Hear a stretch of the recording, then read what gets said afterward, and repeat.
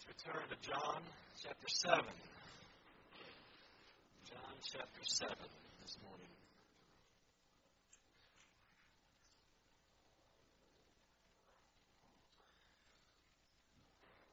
In John chapter 7, we find Jesus approximately 6 months away from his death at the spring Passover feast. In John 7, verse 2, we learn that the Jews' Feast of Booths was at hand.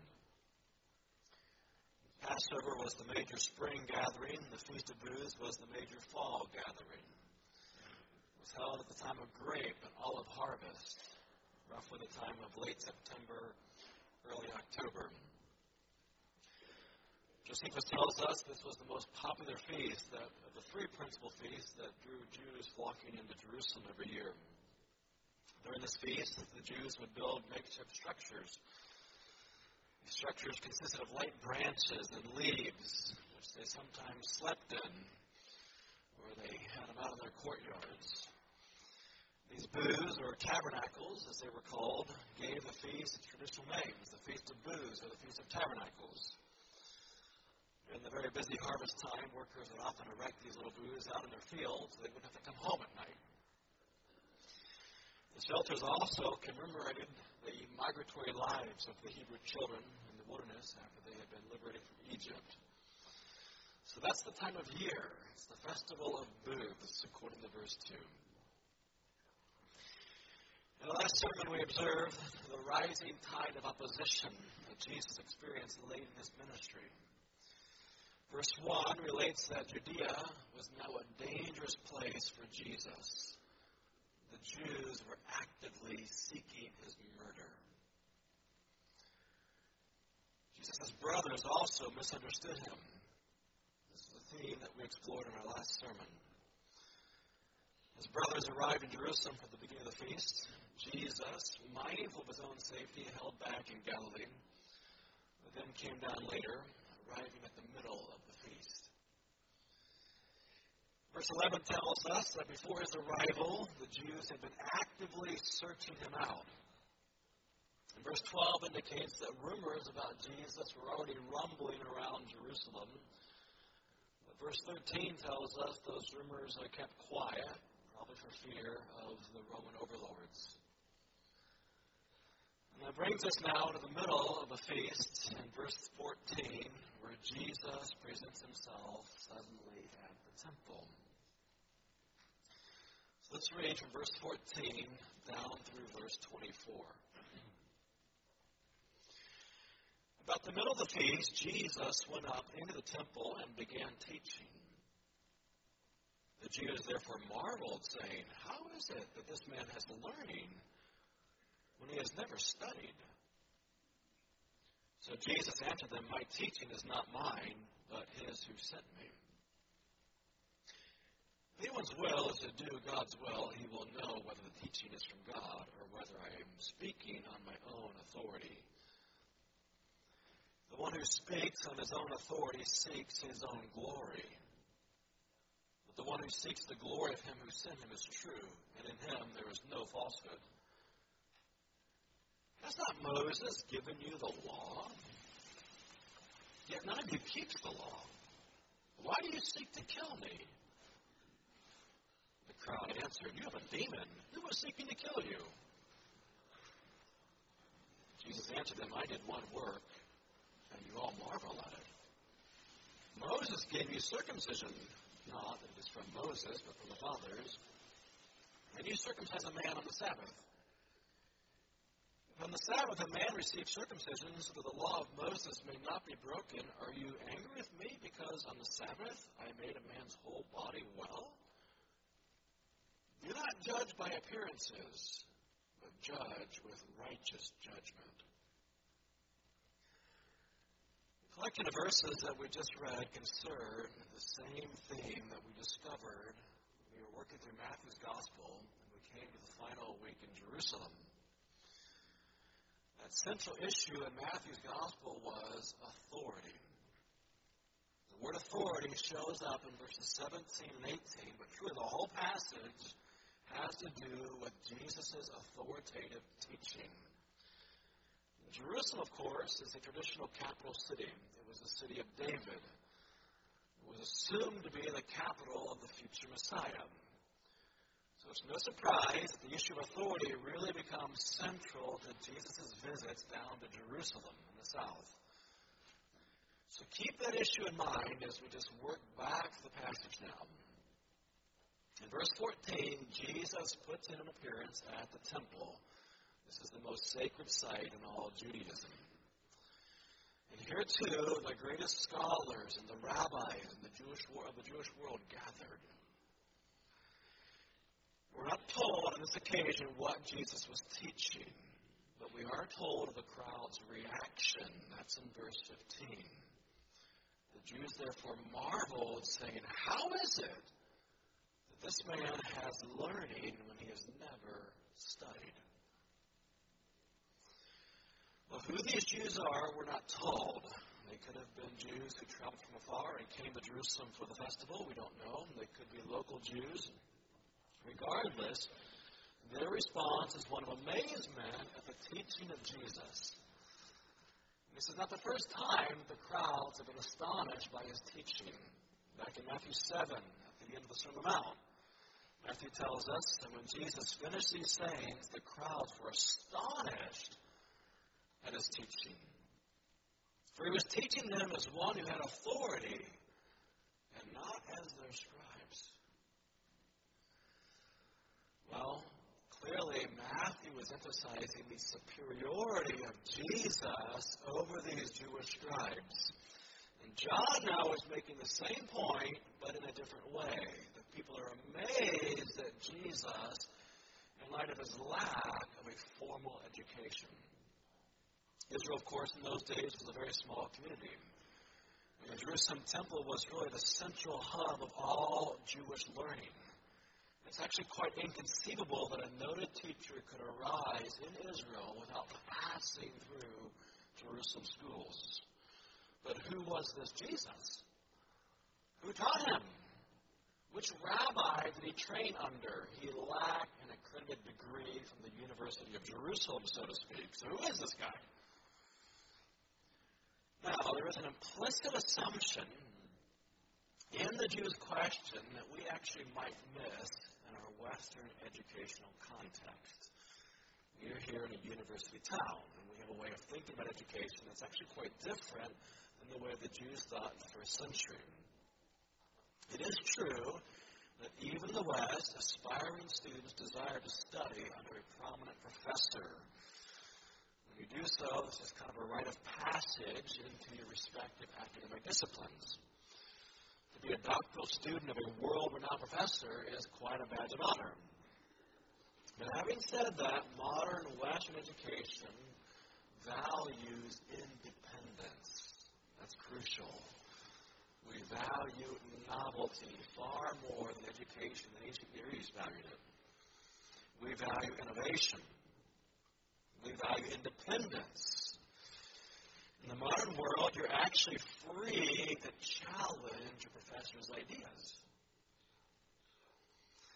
In the modern world, new theories are constantly generated and subsequently debunked. In fact, in much of the modern world, only a lame professor would hold on to outmoded ideas. In many cases, you can't even keep up with all the new ideas that are coming out through the journals. In a word, modern education is progressive, and increasingly so. It always come up with new ideas, new theories.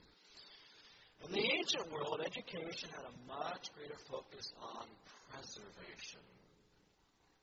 Learning was largely a matter of preserving ideas by passing them down from one generation to the next and the next.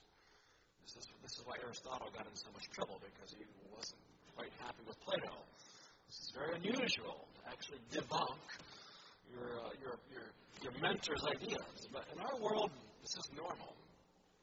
In the ancient world, a great scholar was a sort of, a student of a great scholar, let me say it that way, was a custodian of his ideas. You take the ideas and you preserve them to the next generation. Now, the Jews valued theology, but they valued theology as it has been preserved from generation to generation to generation. And the way that you preserve learning is that you simply attach yourself to a prominent Jewish authority. And you take up the mantle and you keep on the preservation. So keep that in mind now as you interpret Jesus' response. In verse 16, Jesus answered them, "My teaching is not mine, but his who sent me." Well, Jesus actually is not emphasizing the novelty of his teaching in a progressive sense, not at all. He's actually holding up that preservationist model. Now, certainly, Jesus did preach many things that the Jews had never heard before. That is true, but Jesus, in this case, emphasizes that he is actually preserving someone else's ideas. But there is a catch, an obvious catch. Jesus' teaching did not come from a famous Jerusalem rabbi. Like, whose ideas is he preserving here? Where's the line of thought that he's preserving? Jesus' teaching came from God himself. Jesus was taught by God. Luke tells us that Jesus grew in wisdom and stature, but the wisdom he developed in didn't come from Jerusalem's elite. Who taught this guy? It didn't come from Jerusalem's elite. In fact, Luke tells us that he had already baffled the Jerusalem authorities at the age of 12. Now, when the Jews taught, they attempted to meticulously establish each point of their theology by appealing to precedent, by appealing to earlier rabbinic judgments. That's how you establish your teaching. And that actually is precisely what Jesus is doing here, but with an important difference. Jesus' precedence is God himself. So friends, if that is true, then we have to ask a really crucial question. How do we know whether Jesus' teaching actually came from God? And how would you know that? If a person shows up and says, well, my teaching comes from God, how would you know? This really is an audacious claim on Jesus' part. So how do we know his teaching came from God? The answer is verse 17. If anyone's will is to do God's will, he will know whether the teaching is from God or whether I'm speaking on my own authority. When a person aligns his will with God's will, he discovers the truthfulness of Jesus' teaching. It did indeed come from God. When your will is aligned with God's will, you understand that Jesus is speaking God's word. That's verse 17. In other words, Jesus does not have an independent agenda from the Father. And when a person submits himself or herself to the commands of God, to God's will, he or she will recognize Jesus' authority. That's what Jesus is saying. But that leads to another crucial question. How would any first century Jew know God's will? Again, verse 17, if anyone's will is to do God's will, then he will know the teaching is from God. Well, how do I know then what God's will is? And what's the answer? The answer is God's law. God revealed his will, his standards for human behavior and theology, his values, his desires for his creatures where? In his law. He told us what he expects. Now, we've got to be very careful here because on the one hand, we are not under the law. Hebrews tells us that Jesus introduced a new covenant. We no longer offer animal sacrifices at a temple in Jerusalem. In many ways, we simply are not under the law. All right? However, we don't want to push that truth so far that we do irreparable damage to the teaching of the New Testament. Paul clearly says that all Scripture is profitable, so that the man of God may be perfect. All Scripture means all Scripture. Friends, if we didn't have the law, how much knowledge of God would we lose? Would we know what God hates? Would we know what God loves? Would we know what God considers immoral? Would we know what God considers righteous? If we suddenly lost God's law, we, friends, would have an enormously impoverished view of God, because God's law is a revelation of God. All Scripture is. Friends, if we lost God's law, we actually would lose our schoolmaster. God's law is a schoolmaster that brought us to Christ. We would lose our teacher. So how then would Jesus' teaching be of any value to us? Verse 17, if anyone's will is to do God's will, which of course is in his law, he will know whether the teaching is from God or whether I'm speaking in my own authority. I want to know that Jesus' teaching comes from God, don't you? And this is really crucial. I want to know that what Jesus said actually came from God. So I have got then to do God's will. And God expressed himself by revealing himself in the Old Testament as well as in the New. And there was a tendency, even among well-meaning Christians at times, to radically divorce Jesus, the Jesus of the New Testament, from the God of the Old Testament. The God of the Old Testament can be viewed as harsh and judgmental. And Jesus of the New Testament is the opposite, this tyrannical God of the Old Testament. We, friends, have to be very, very careful when we start down this road. I want to be very careful here. We are saved by grace through faith. No question about that. We are not saved by works. We're not saved by keeping all the laws, and nobody ever was saved by keeping all those laws. But at the same time, Jesus never despised God's law. Jesus loved God's law. Jesus meditated on God's law at such a deep level that by the age of 12, he was astounding the greatest minds in all of Jerusalem. That's how much Jesus delighted in obeying God's law. And he came to fulfill every word of it. So again, a criterion for us to really know Jesus is to follow God's will, which is expressed through God's law.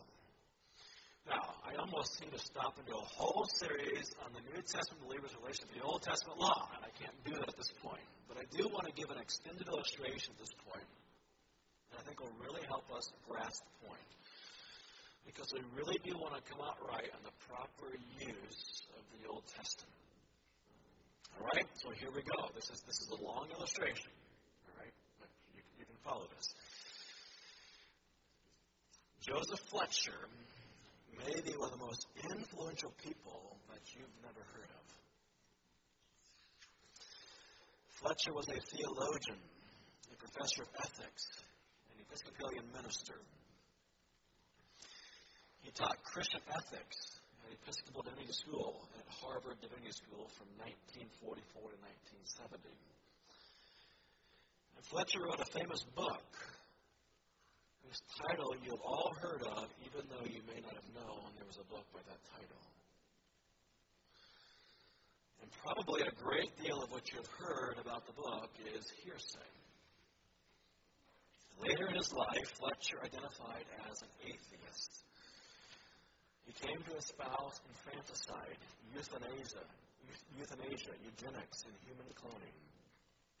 He was a signer of the Humanist Manifesto in 1974 and was awarded the title Humanist of the Year by the American Humanist Association. However, it was as a theologian, writing from a Christian perspective at the time, that Fletcher became famous for the production of his very famous book, Situation Ethics. You've all heard of Situation Ethics, have you not? But did you know there's actually a book by that title, so that's where the idea comes from the book.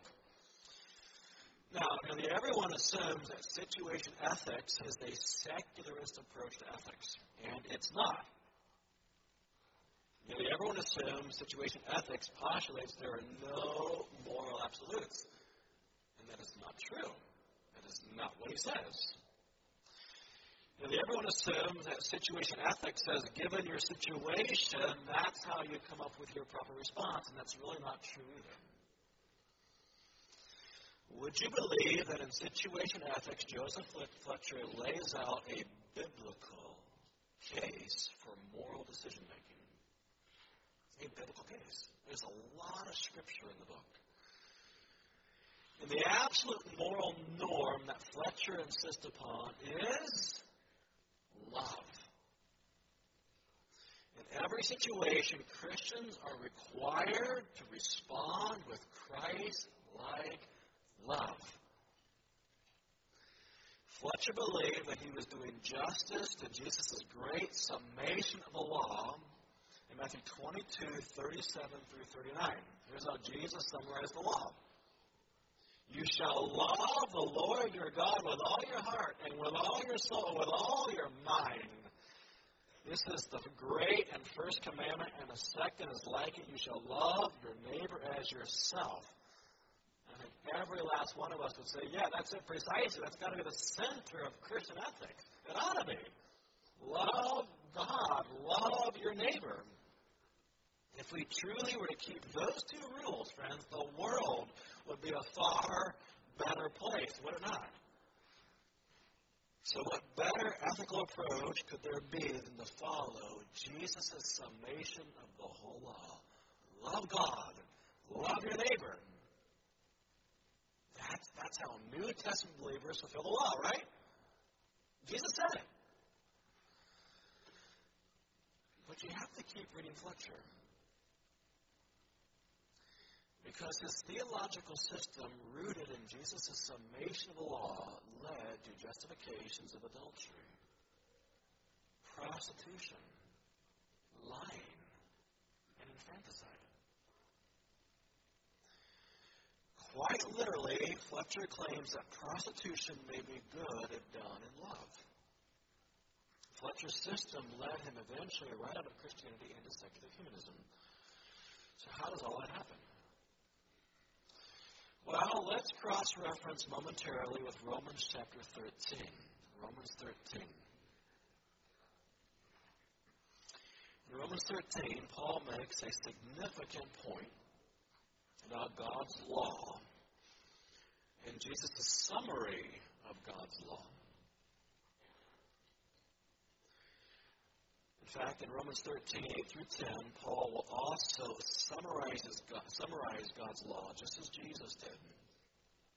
What he says here is really going to be helpful in understanding how the law really applies. Romans 13 and verse 8. Paul writes, owe no one anything except to love each other. The one who loves another has fulfilled the law. For the commandments, you shall not commit adultery, you shall not murder, you shall not steal, you shall not covet, and any other commandment are summed up in this word, you shall love your neighbor as yourself. Love does no wrong to a neighbor. Therefore, love is the fulfilling of the law. So Paul here identifies commands that broadly define our relationships to our fellow human beings. Pay your debts. Don't commit adultery. Do not murder or steal or covet. All right? Well, let's follow Fletcher's argument for just a moment because it will really help us interpret this passage. Fletcher's book, Situation Ethics to New Morality, lays out three possible approaches when making moral decisions. Here they are. Number one, the legalistic approach. Fletcher writes, with this approach, one enters into every decision-making situation encumbered with a whole apparatus of prefabricated rules and regulations. Not just the spirit, but the letter of the law reigns. The legalistic approach adopts a whole series of laws, like Moses' regulations in the wilderness, that govern all of our actions. But he argues that whole approach degenerates into Pharisaism, into legalism. And I think that we're all appropriately cautious of legalism. So second, he says, is the antinomian approach. Antinomian means against law. It's the opposite of the legalistic approach. Fletcher writes, this is the approach with which one enters into decision-making situations armed with no principles or maxim whatsoever. We don't have any laws. No governing laws. He says, this is the belief that by grace, by the new life in Christ and salvation by faith, law or rules no longer apply to Christians. Now, Fletcher rejects both of these approaches, the legalistic and the antinomian. And I think that we would too. So we're saying, okay, is there another approach? And Fletcher's third option is what he calls the situationist approach. Essentially, the situationist approach says, love God and love your neighbor. I quote, the situationist holds that whatever is the most loving thing in the situation is the right and good thing. And friends, that actually sounds pretty good. What's the most loving thing to do in each situation? But you keep reading and you realize that you were just lured into a trap. For example, Fletcher suggests that Jesus would have tolerated deviant forms of human sexuality. He writes, yet we find nothing in the teachings of Jesus about the ethics of sex, except adultery and an absolute condemnation of divorce, a correlative matter. He said nothing about birth control, large and small families, childlessness, homosexuality, fornication, or premarital intercourse, sterilization, artificial insemination, abortion, sex play, petting, and courtship. None of that matters to Jesus. Whether any form of sex, hetero, homo, or auto, is good or evil depends on whether love is fully served. Fletcher references a movie where a whore helps a timid young sailor who is intimidated by women. And in the movie, apparently, he learns how to function as a man, and then he can go off and enter into a responsible marriage relationship and have children. And according to Fletcher, the whore had lovingly helped him to move past his sexual inhibitions. She responded to him in love. By the time Fletcher is done, traditional Christian morality, including the Ten Commandments, have just simply disappeared. It's just gone. Simply love God and love your neighbors yourself, right? That's all you got to do. And I can't help but read Fletcher and wonder whether he was a prophet for telling where our whole culture was headed. It's part of the reason I want to spend some time with us today, because I really think he was a prophetic voice saying this is where the culture is going. Love is the only norm. Just love everybody, right? Just love everybody. But friends, we are left with this enormous question: what is biblical love? What does that even mean? Acceptance? Tolerance? Never pass judgment? Never confront anyone living in sin? Just love everybody, right? That's what you got to do. Love everybody. Well, Jesus did indeed summarize all the law. Love God and love your neighbors yourself. But here is the crucial question: can you define love apart from the law? Jesus was not discarding God's moral law by emphasizing love. Jesus was arguing that obedience to God's law is actually how love is manifested. When you see a rebellious child just flippantly disregarding his parents' law, would you say that child is moved by love? No way. Would you notice how that right here in Romans 13, Paul does not endorse adultery or murder or theft or covetousness? Far from it. Rather, refraining from adultery, refraining from murder, refraining from theft, refraining from covetousness is actually how we express love. We fulfill the law of love. Verse 8, that's verse 8. We fulfill the law of love. How? By keeping the commandments of verse 9. Do not commit adultery. Do not murder. Do not steal. Don't tell me that you are loving your wife when you are committing adultery. You're not. Don't tell me you're loving your friend when you are stealing his property. You're not. And don't tell me that you're loving God when you are violating his commands. That is not love. So with all that in place, let's go back to John 7. That really was an extended example, but I think it really is crucial that we understand that neither Jesus nor Paul were nearly so flippant in their disregard of God's law as many a modern professing Christian, including Joseph Fletcher. Of course, he's ended his life in atheism. But again, I really think he pointed to the future that we now live in. Now again, let me be very careful. I am not teaching that justification comes by law keeping. If that's what you're hearing, you've badly missed the point, all right? Justification does not come by law keeping. In fact, the whole reason we need to be justified is that we are lawbreakers. And we need to confess it. Now, Jesus claimed in verse 17 that when we obey God's will, we know that his teaching is from God. We identify Jesus with God when we obey God's will. And where else do we find God's will apart from God's law? Has God expressed his will about adultery? Yes. Has God expressed his will about theft? Has God expressed his will about covetousness?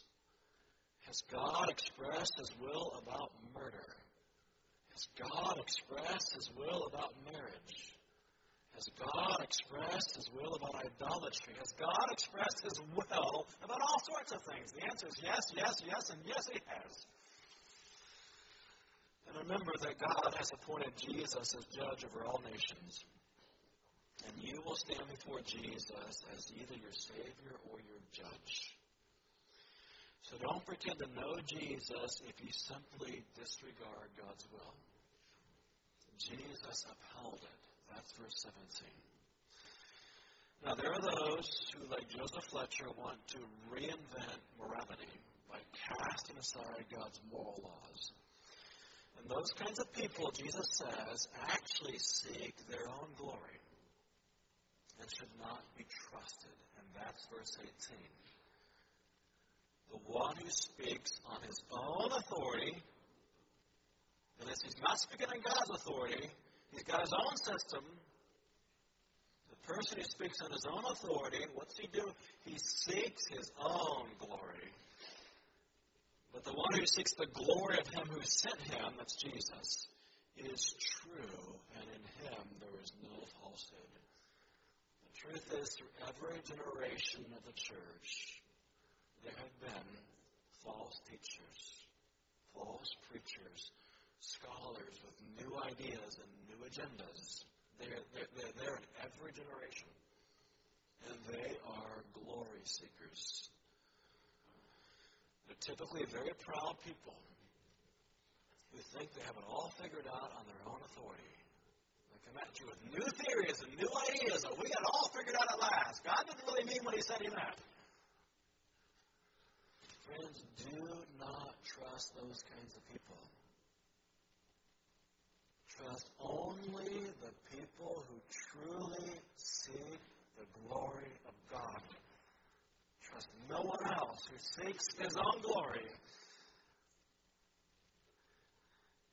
The This is what Jesus is telling us. Is this person really, truly seeking only the glory of God? Again, when Jesus refers to the person who seeks the glory of him who sent him, he's actually referring to himself. Jesus is seeking the glory of the Father who sent him. This is why we can trust him. Now, his dialogue continues.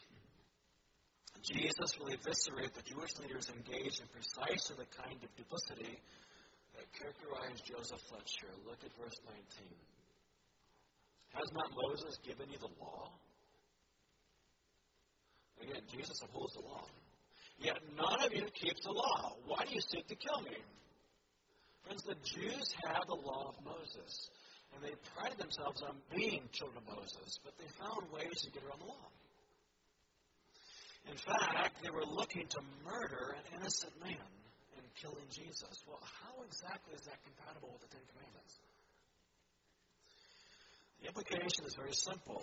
If you do God's will, like obeying the Ten Commandments, you'll know that Jesus' teaching is from God. But here, Jews, is where some of you are disregarding God's will. You are trying to murder me. That means, of course, that they'll never understand. So long as they're trying to murder Jesus, they will never understand that Jesus' teaching actually came from God. Because they're not doing God's will. Now, of course, Jesus' statement stirs up a firestorm. And the crowd in verse 20 accuses Jesus of being demon-possessed. You have a demon. Who is seeking to kill you? They deny that anyone is actively seeking to kill Jesus. Now, of course, Jesus knew better. There's no point in really debating the matter, so he's going to ignore that for now. And at this point, Jesus will change the whole discussion. And he will reference a miracle that he performed the last time he was in Jerusalem. So let's go ahead and reread verses 21 through 24. Jesus answered them, "Now I did one work, and you all marvel at it. Moses gave you circumcision, not that it was from Moses, but from the fathers. And you circumcise a man on the Sabbath. If on the Sabbath a man receives circumcision so that the law of Moses may not be broken, are you angry with me because on the Sabbath I made a man's whole body well? Do not judge by appearances, but judge with right judgment." Well, what is that all about? If you recall from chapter 5, Jesus had previously come down to Jerusalem, and there he had healed a lame man at the pool of Bethesda. And that is most likely what he is referring to in verse 21, the one work. The healing at Bethesda, if you recall, provoked this firestorm because Jesus performed the miracle on the Sabbath. And apparently the Jews were still smarting over that miracle and Jesus' subsequent explanation all the way back in chapter 5. They're so angry about it. And if you recall from chapter 5, Jesus made the audacious claim that not only was he working to heal on the Sabbath, but God the Father was also working on the Sabbath. And that's what got Jesus into so much trouble. It's one thing to violate the Sabbath, but to assume that God himself violated the Sabbath. Well, this got the Jews really, really stirred up. I mean, this is like blasphemy of the highest order. And not only that, if you recall from chapter 5, Jesus went on to just clearly associate himself with the Father.